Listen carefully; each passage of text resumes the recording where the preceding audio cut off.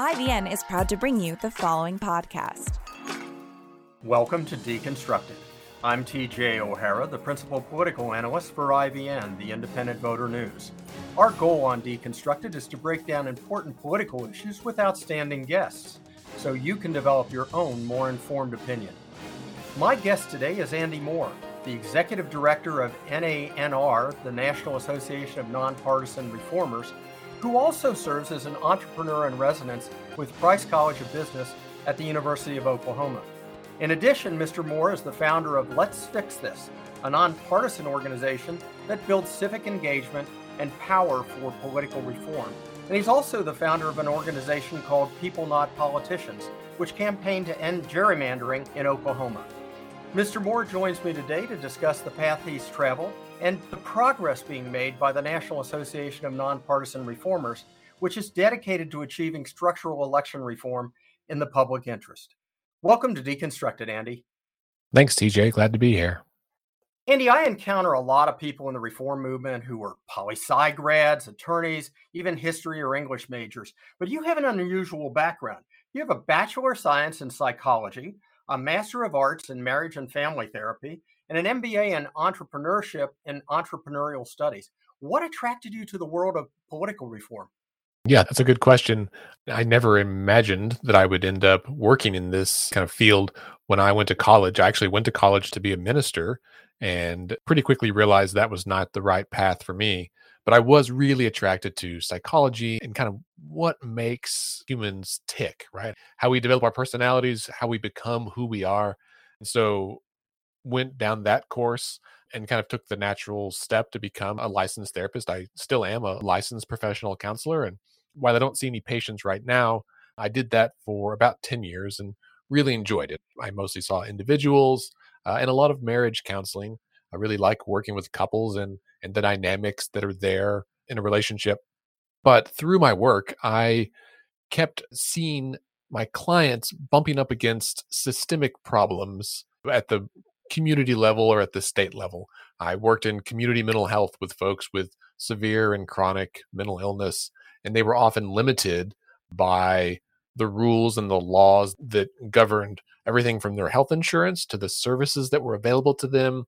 You know, they had a lot of interfacing with state government agencies and a lot of limitations there. And so through seeing that, it felt to me like I could only make so much of an impact on them as individuals, right? How to cope with those systems. And at some point, I think I became frustrated enough that I began subconsciously looking for career opportunities in some of those agencies so that I could help make change at a community or a state level. And I did. After doing that, I worked in public health. I actually managed the infectious diseases clinic at the University of Oklahoma, which primarily works with folks living with HIV. And again, a group that intersects with a lot of public health agencies, state and federal funding programs.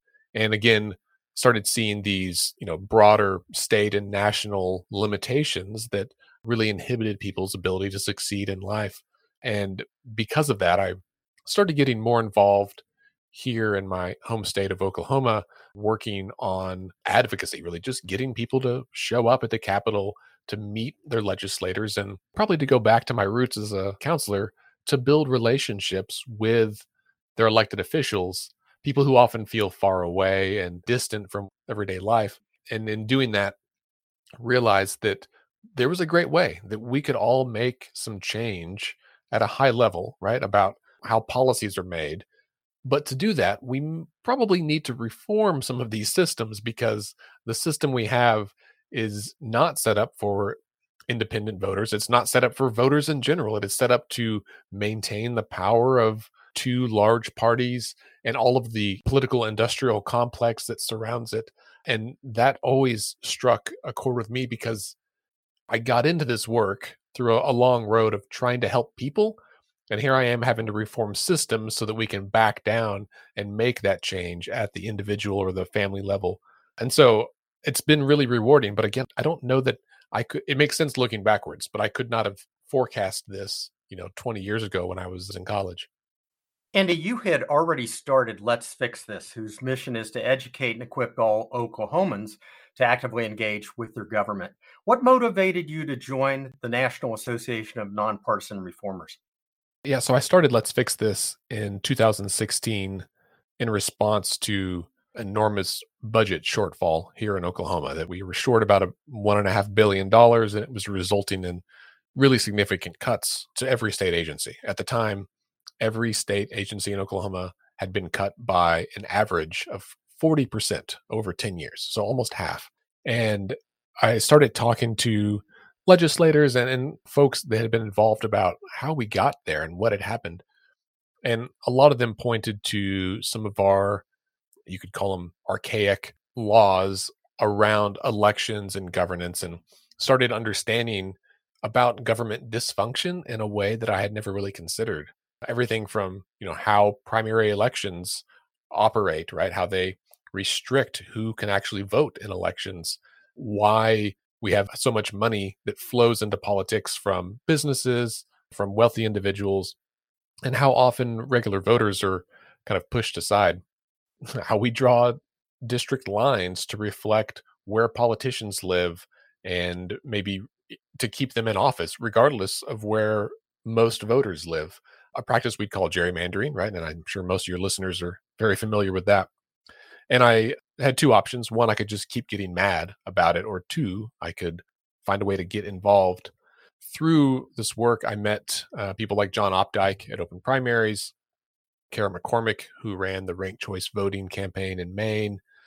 I worked with some people at Represent Us, kind of a number of organizations that happened to be members of NANR, and found out about this organization and thought, man, this is a great nexus of all of these really important issues.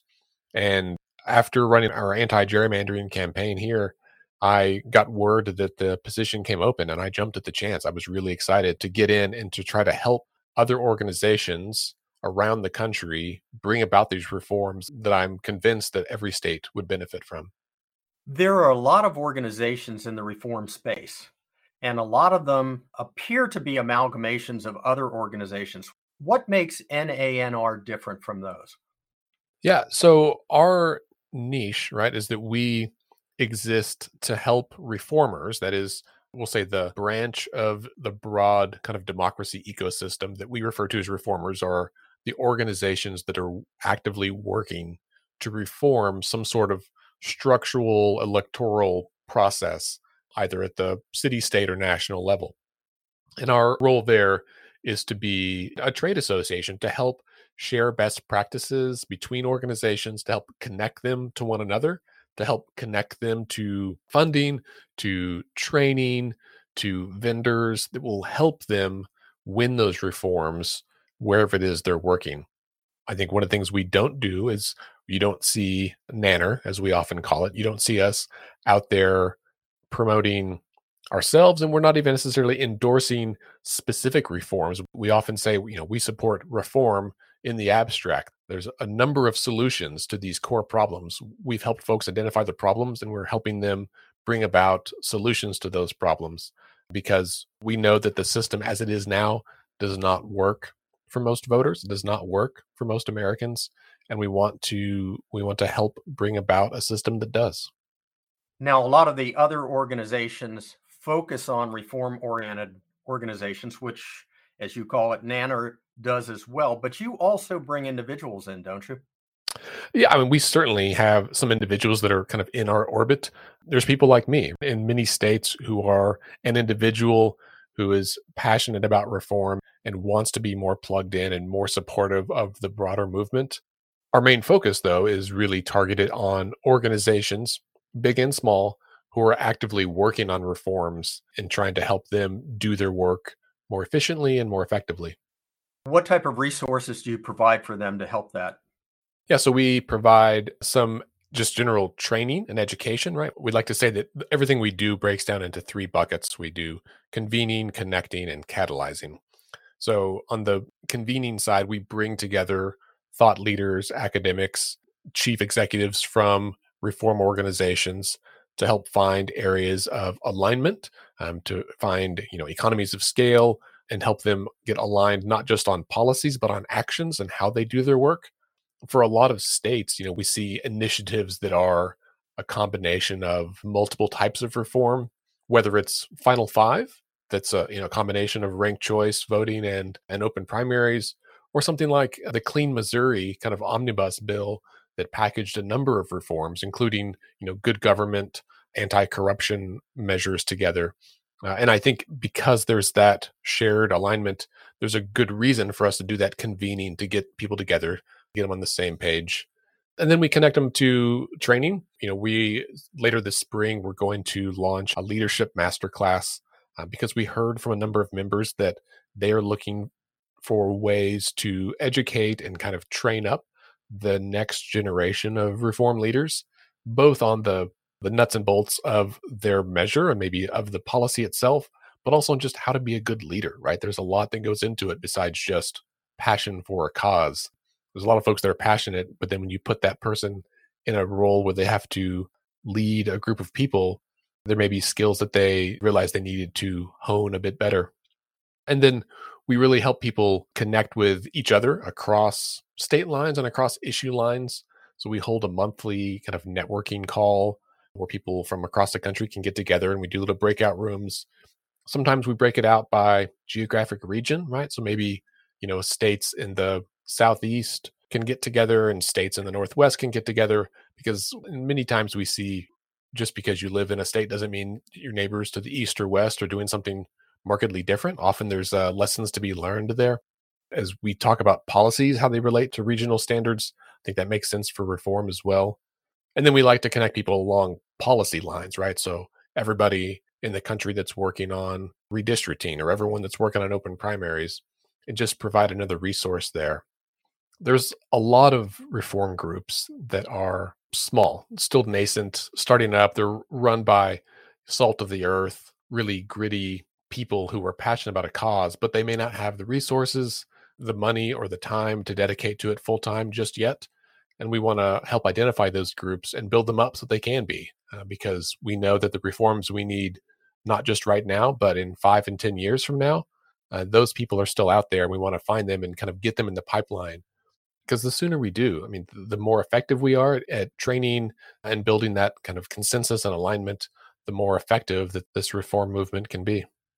Well, Andy, we're going to take a quick break and talk more about how we can fix our broken political system when we come back. The National Association of Nonpartisan Reformers is the only association of nonpartisan election reform leaders, organizations, and industry professionals dedicated to increasing electoral competition and voter choice. Learn more at nonpartisanreformers.org. Welcome back. My guest today is Andy Moore, founder of Let's Fix This and the executive director of the National Association of Nonpartisan Reformers. Andy, we were talking about what NANR does, and NANR has some focus on specific issues. I'd like to address those over the next two segments. Their primary one on the website is to support elections that ensure majority outcomes. That sounds great. What's your focus? How do you actually accomplish that? Yeah, so there's several ways. I mean, I think that probably two biggest ones that jump out, I'll say three biggest ones, are ranked choice voting or approval voting and open primaries, right? The current system of elections in most of the country is driven by partisan run primary elections where only people that are members of those parties get to vote. And then the winners from that go on to a general election.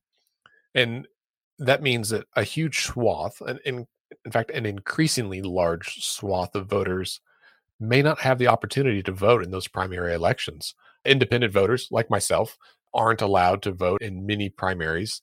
And as that group gets voter, you are approaching, right, a third or a half in some places of the voting electorate unable to cast their vote and cast their voice.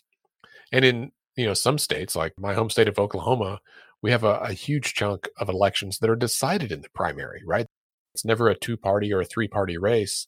And that means that a majority of the electorate does not get to vote in that.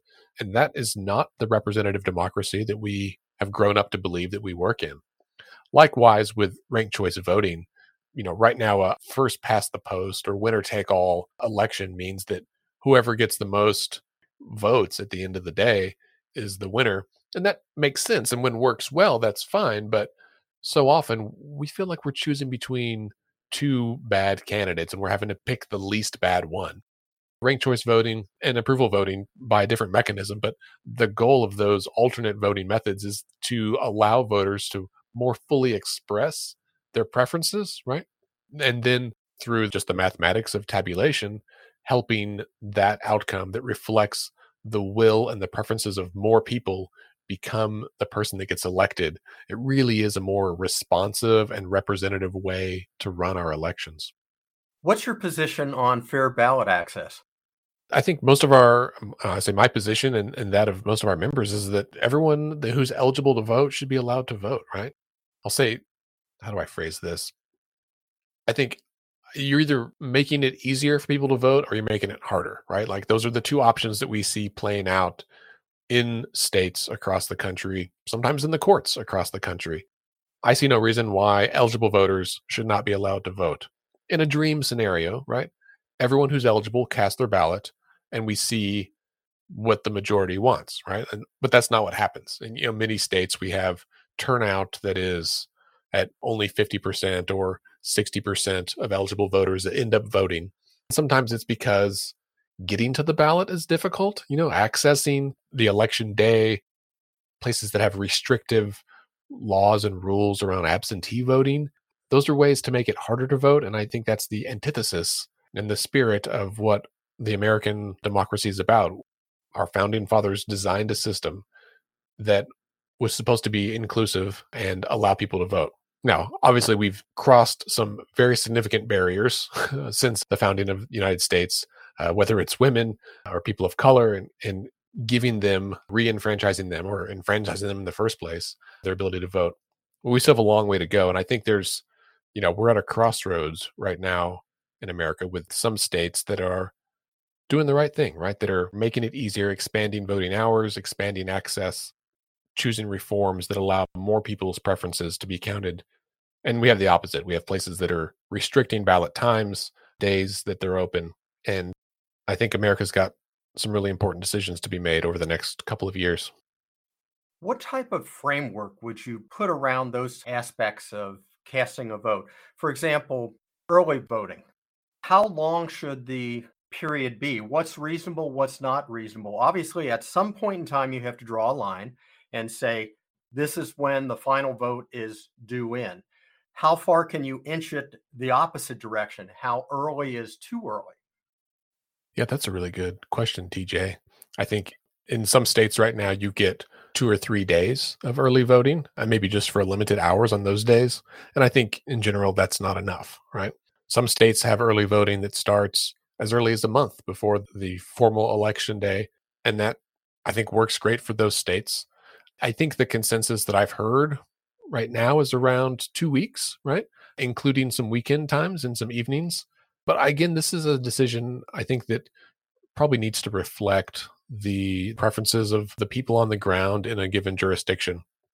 And I think the idea, right, that politicians who are making the laws would talk to the public and say, what do you guys want? Like, what do you need? Instead of coming up with what the party needs or what they think is the best option to get the outcome that they're looking for. Our voting systems should be responsive to the voters. So I think, somewhere in that probably 2 week to 4 week range is the sweet spot for a lot of folks. And we see this honestly across the globe in other countries that really do have more of an election season than election day.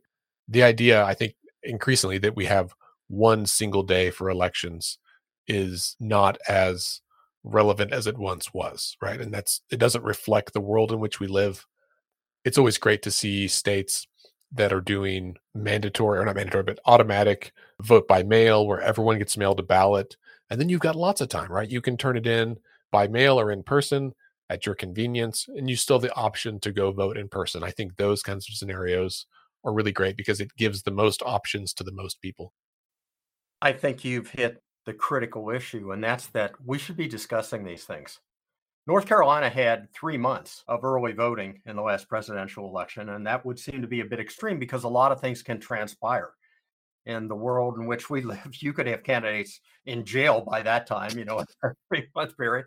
And you also have people who pass on, just to be honest about it. So you're actually creating an unusual electorate whose votes you're counting. So the problem is the parties don't allow that debate. So it's wonderful to hear that your organization is really focused on having an intelligent discussion of periods of time. I would assume you're doing the same thing relative to election integrity issues and so forth. We don't have that dialogue anymore because the parties preclude it. They craft solutions that fit their purpose as opposed to the purpose of the people. And it's wonderful to hear that NANR is going the opposite direction and trying to engage people in the discussion. Now, Andy, we're going to take another quick break and talk more about NANR's work when we come back. Looking for an insider's perspective? Join IVN's principal political analyst, Dr. TJ O'Hara, as he deconstructs America's most pressing issues with notable guests from across the political spectrum. Subscribe to Deconstructed for fresh perspectives and no partisan spin. Welcome back. My guest today is Andy Moore, founder of Let's Fix This and the executive director of NANR, the National Association of Nonpartisan Reformers. Andy, one of the issues that I think most people are attuned to as being a challenge and a barrier erected by the parties is gerrymandering. What is your organization doing relative to gerrymandering? Yeah, so we have a number of our members at NANR who have been working on independent redistricting for a number of years. I think we see this a little bit every decade, just before the census, but never before as much as we've seen the last few years.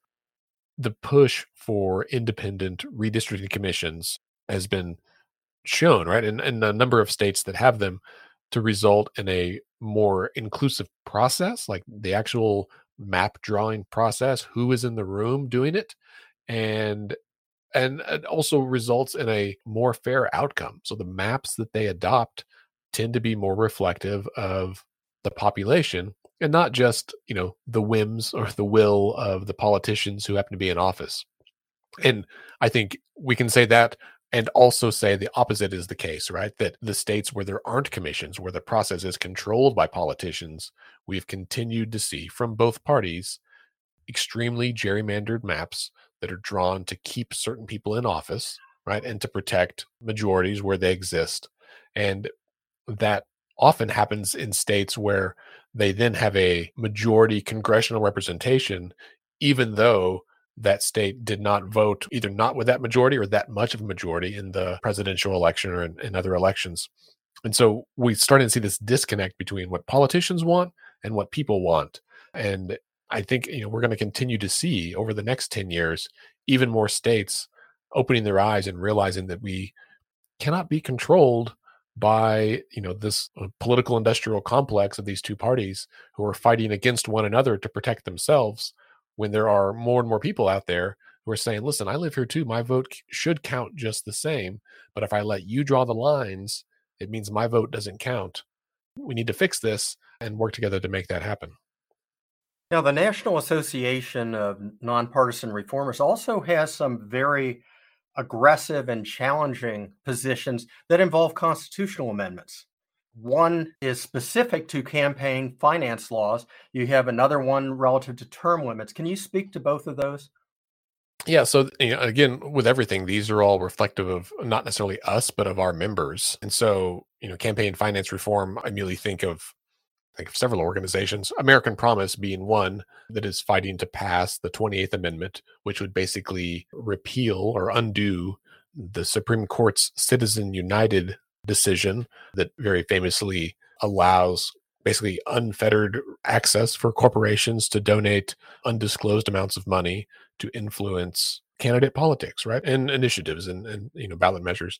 But when you've got billionaires or trillion-dollar market cap companies who have no limit on what they can spend to influence politics, the idea that you or I, who are actually voters, who actually live here, have some influence over the process becomes very daunting, right? We see not just tens of thousands of dollars, but hundreds of thousands of dollars and millions of dollars flowing into these campaigns, billion-dollar presidential campaigns, billion-dollar congressional campaigns and Senate campaigns. The amount of money floating around in Washington is just egregious. To say nothing about the potential role of outside money, right? So groups like Take Back Our Republic have been really fighting to ensure that American elections are free from international money flowing in and trying to influence the outcome of our own country. So I think that is one of the issues that, that we see in polling and in conversations with voters across the country as a very dark line drawn that voters don't like corruption. They don't like seeing politicians who are, I guess, we don't like seeing politicians doing the very thing that we fear that they do, right? And that is cater to the interests of the wealthy and the well-connected. So groups like American Promise, like Take Back Our Republic, like Represent Us, that have been beating the drum of anti-corruption measures and closing the door. That's another one, closing the revolving door from Congress to lobbying, right? People who serve in Congress or even at the state level serve in state legislatures and then get a job as a lobbyist, making often way more money and then coming back in. I think those kinds of anti-corruption measures are, again, vitally important to ensuring the solidity and like the reputability of America as a safe and independent democracy in today's world. Would you apply the same types of restrictions to unions? Yeah, so it's a good question. I think the role of money in politics should be applied uniformly. I can't speak for any of our member organizations on how they fight for that, but we certainly see this on both sides of the aisle, right? I know some of my Democratic friends who have said, we definitely should reform campaign finance reform, but first, I want to use the laws to provide some secrecy around these things that I care about so I can pass other reforms first, right? And I think at the end of the day, the thing we all agree on is that if we're going to take money out of politics, we got to take money out of politics and return that power and that voice back to the people. Well, Andy, in the limited amount of time we have left, where can our listeners go to learn more about you and the National Association of Nonpartisan Reformers? And let's fix this as well. Sure, yeah.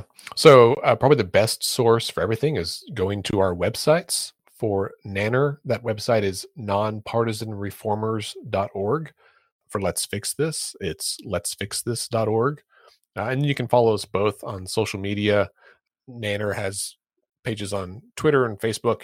It's NAN Reformers on Twitter and Facebook. I don't remember off the top of my head. We actually just made the Facebook page about a week ago because we haven't had a presence there and decided it was probably time. For Let's Fix This, we are at Let's Fix This OK on Twitter, Facebook, and Instagram. Andy Moore, you're the founder of Let's Fix This and the executive director of the National Association of Nonpartisan Reformers. You obviously have too much time on your hands. Seriously, though, thank you. Thank you and your organizations and their members for taking on these issues and for trying to push for legitimate discussion. People often don't recognize how unfairly skewed the electoral process has become. And I wish you every success in taking a swing and making some significant dents in it. Andy, good luck to you and your colleagues at NANR, and thank you again for joining me on Deconstructed. Thanks, TJ. This podcast is brought to you by IVN.us, an open news platform for independent-minded authors and readers. If you like what you hear, make sure to subscribe to IVN.us where you listen to podcasts. On SoundCloud, iTunes, Stitcher, Acast, or iHeartRadio.